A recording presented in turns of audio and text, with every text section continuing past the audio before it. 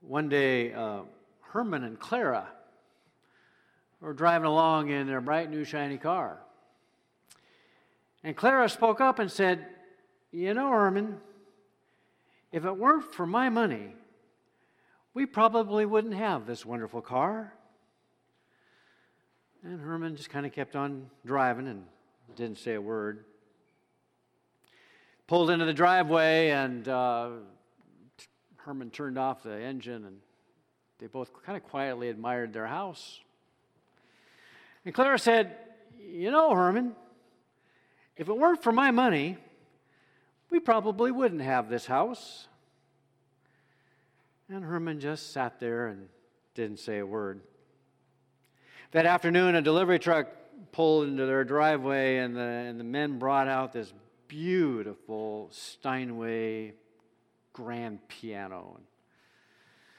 They got it into the living room, and Herman and Clara were looking at that.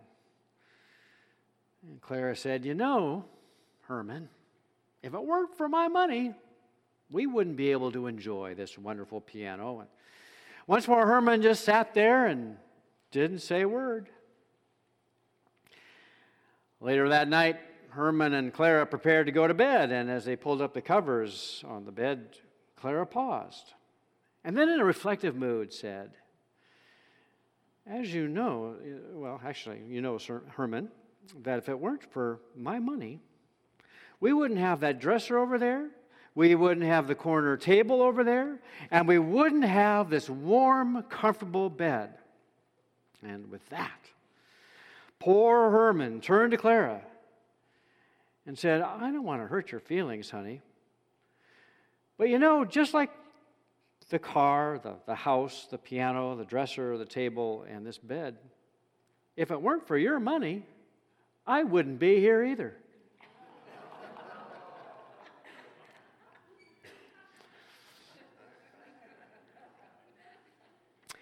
Where would we be if it weren't for money? Whether we're talking about our own money or somebody else's money, that's an important question. But even a more important question is this: where are we with our money? That is, how do we relate to it? What's our attitude towards it? It doesn't take James long to introduce this topic in his letter. This topic is in the very first chapter. And he does so in talking about life's trials. Now that seems to fit, doesn't it? Because it seems like so many of the trials in life that we face has something to do with money or the lack thereof. Whether we have a lot or a little, it can be the source of a lot of anxiety and worry, stress, a true test of our faith. Now, most of the believers to whom James was writing were dirt poor. They were suffering from economic oppression because of their faith. But there were a few others who were very well off. They were doing just fine, and they tended to take pride in their riches, thinking that they were somehow better or more deserving than other people. Well, James in this first chapter addresses both groups, the poor and the humble, and the rich, the proud rich. And so he says, and so we read, "Believers in humble circumstances ought to take pride in their high position. But the rich should take pride in their humiliation, since they will pass away like a wildflower. For the sun rises with scorching heat and withers the plant, its blossom falls, and its beauty is destroyed. In the same way, the rich will fade away even while they go about their business. Blessed is the one who perseveres under trial, because having stood the test, that person will receive the crown of life that the Lord has promised to those who love him."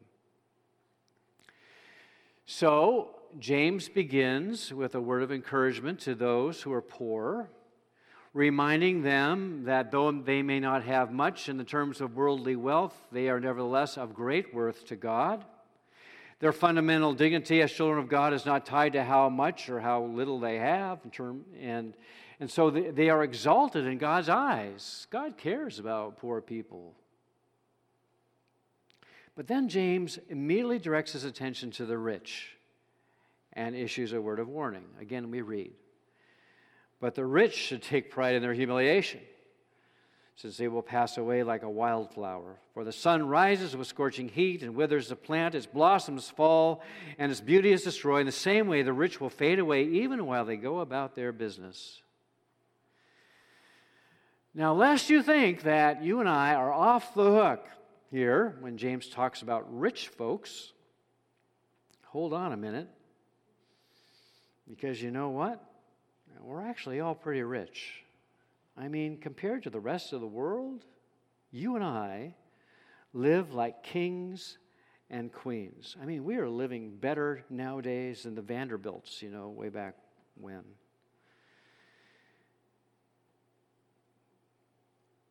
But whether we consider ourselves rich, it's all relative, I doubt there are very few people here who would call themselves rich. It's all relative. But whether we consider ourselves rich or we feel like we're just barely surviving, the fact is we all have money and we all need to use it, and therefore we all need to heed what James has to say.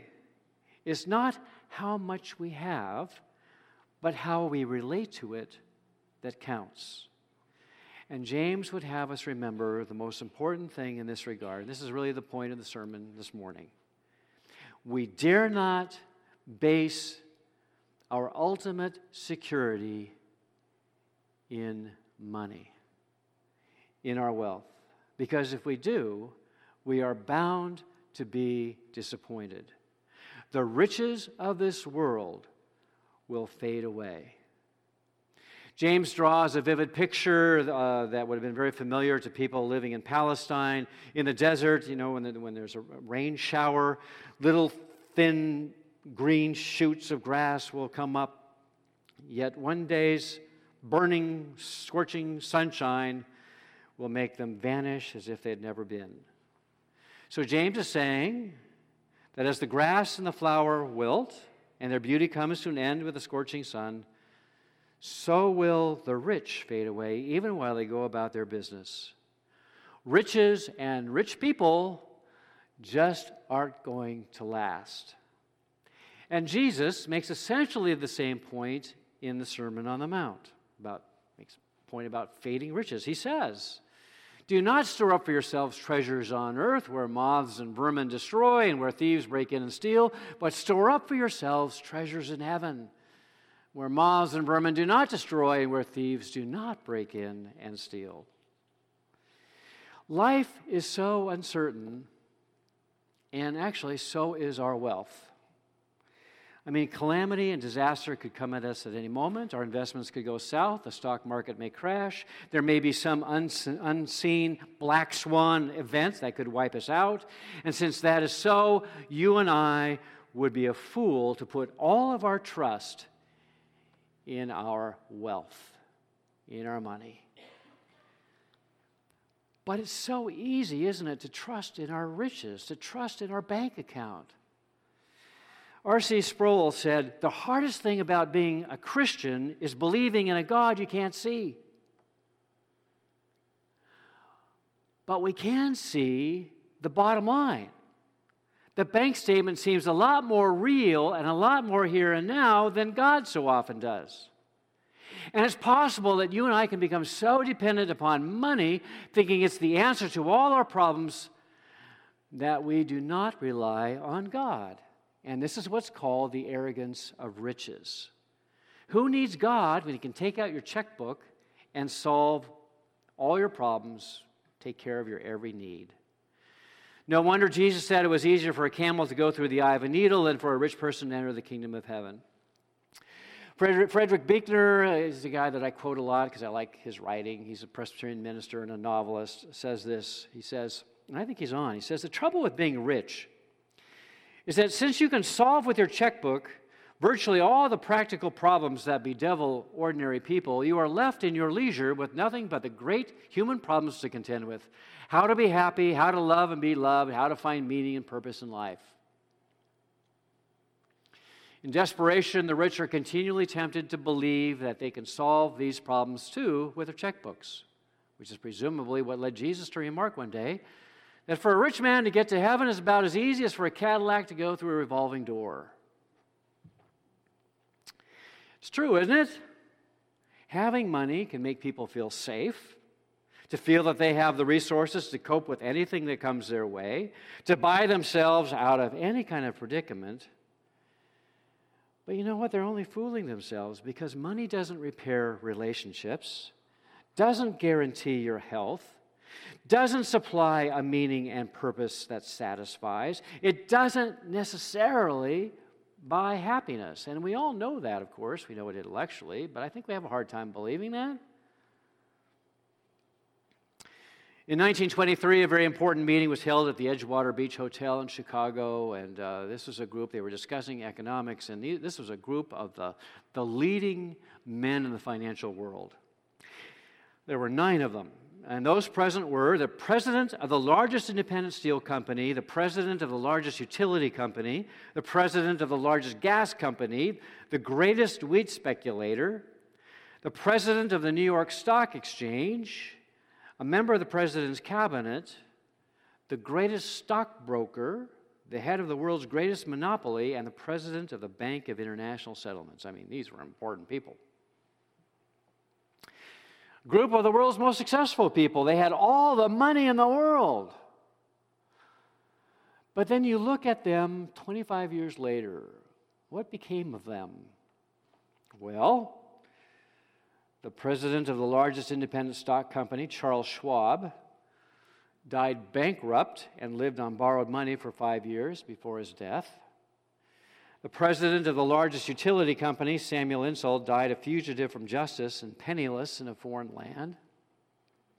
The president of the largest gas company, Howard Hopson, went insane. The greatest wheat speculator, Arthur Cotton, died abroad insolvent. The president of the New York Stock Exchange, Richard Whitney, was released from Sing Sing Penitentiary. And the member of the president's cabinet, Albert Fall, was pardoned from prison so he could die at home. The greatest bear on Wall Street, Jesse Larimore, died of suicide. And the president of the Bank of International Settlements, Leon Fazer, died of suicide. So much for money buying happiness, right? I mean, it's amazing. All those men came to such a horrible end. It's a sad story. Riches cannot save us. They can't save us. Only God can do that. And yet we have a tendency to hold on to our wealth for dear life, and we worship regularly at its altar. In fact, I would dare say that money is probably our favorite idol. It's the easiest to latch onto, and it's the hardest to let go of. When they excavated the city of Pompeii, you know, that ancient city in Italy, they recovered a body that had been embalmed by the ashes, from the explosion of Mount Vesuvius. And here's what they found. Because the ash was so hot, it almost perfectly preserved the body. And what they found was a body of a woman whose feet were headed towards the city gates, to run away from the oncoming lava. But her body and her face were turned backward, and so too were her hands, reaching for something. Well, what was she reaching for? Well, it was a bag of pearls. Whether she dropped them or somebody else had dropped them, death was at her heels, and all she could think about were the fading riches of this world. She was unwilling to let go of her idol.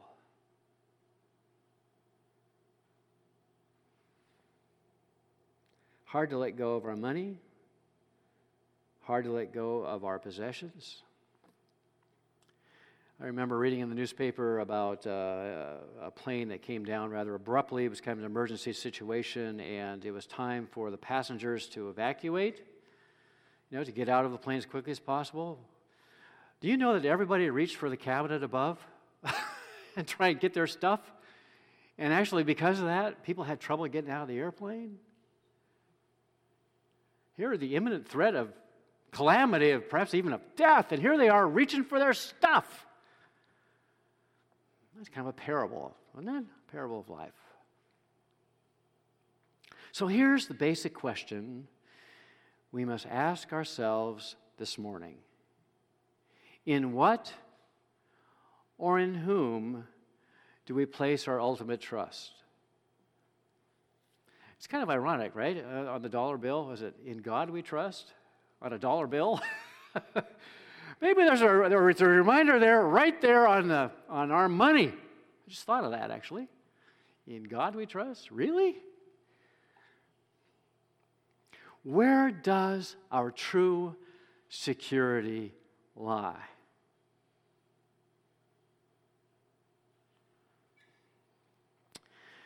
James reminds us that only God is worthy of our ultimate trust. In Him we have an inheritance that will not fade or spoil or corrode, not subject to the stealing of thieves. James speaks of riches, spiritual riches that last. They are eternal, what Jesus calls treasures in heaven, and what James calls the crown of life. Blessed is the one who perseveres under trial, because having stood the test, that person will receive the crown of life that the Lord has promised to those who love Him. In ancient times, a laurel wreath would be placed on the winner of an athletic contest. And that laurel wreath would signify victory and joy and honor. So that James is encouraging you and me to seek that crown, the crown of life, yes, really the gift of eternal life, that only comes through faith in Jesus Christ. He is urging you and me to live with a heavenly vision rather than with a worldly one. To live our life through the eyes of Christ.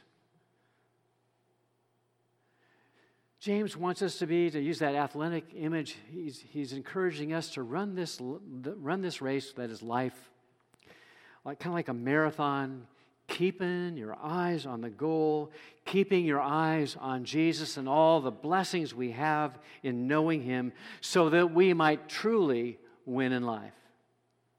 Because the goal in life is not, whoever has the most toys wins. Whoever has the most bank account wins. The goal is to become like Christ. That's it. That He might shape our character so that we look more like Him. But sometimes we'll die for our idol. We'll work ourselves to death. For what? Can't take it with you, remember? As the old saying goes, one I like, there are no luggage racks on a hearse. There are no pockets in a shroud. It's all about, you see, being rich towards God. Sharing His victory over sin and death, experiencing His joy and His peace even in the midst of life's trials, yet even when those trials concern so often money or the lack of it. Jesus Christ alone is worthy of our ultimate devotion and the source of true security in this life and in the life to come. No matter what happens, no matter what calamity may befall us, nothing can separate us from the love of God in Christ Jesus our Lord. Not even death itself.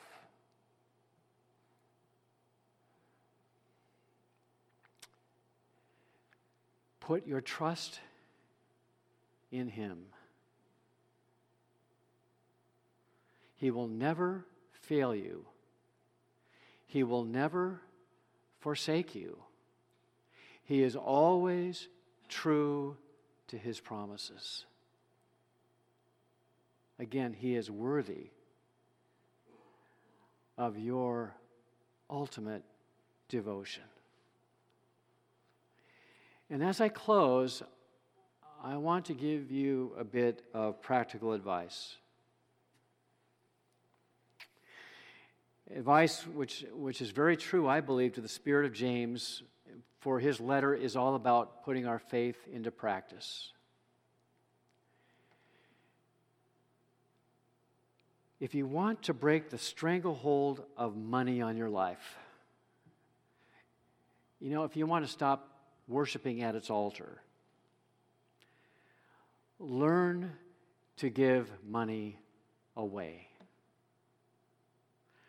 Practice the grace of giving. Work on being generous.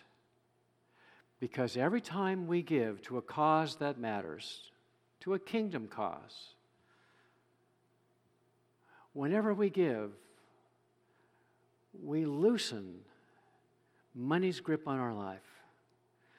We loosen the ties that bind us so tightly to it, as though our money is the most important thing in life, and we know it's not. And to remind yourself of that, learn to give things away, to give your wealth away, to use it for God's glory, for God's kingdom. That's a great privilege of people who happen to have money, right? Work on being generous. And to those of you who are younger folks, chances are your bank account's not very huge. It's all you can do to try, get into college or whatever, and all that stuff. And you're just starting out, right, in your life, and you're trying to figure out what God's calling you to do. But I tell you this: don't make the pursuit of money the main thing. Okay? Don't make it the main thing. Yeah, you need money. It's great to have a good living. But if you really want to be happy and be successful in life, give yourself day by day to Christ. Allow Him to shape your character. Do stuff that matters, that makes a difference in people's lives, that makes a difference in the world. It's not all about the money, because riches are going to fade away, and we all have to leave it in the end.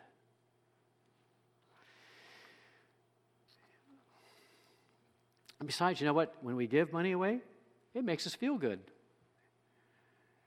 And there's nothing wrong with that, right? It's okay to feel good about giving. It should make us feel good.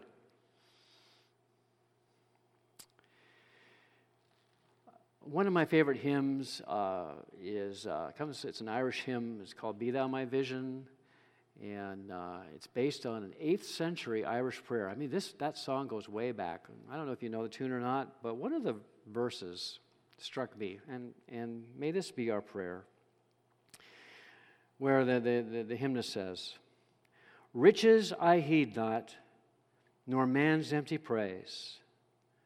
Thou mine inheritance, now and always. Thou and thou only, first in my heart, High King of heaven, my treasure thou art." Make that your prayer today and the days ahead, especially when you find yourself worrying about money.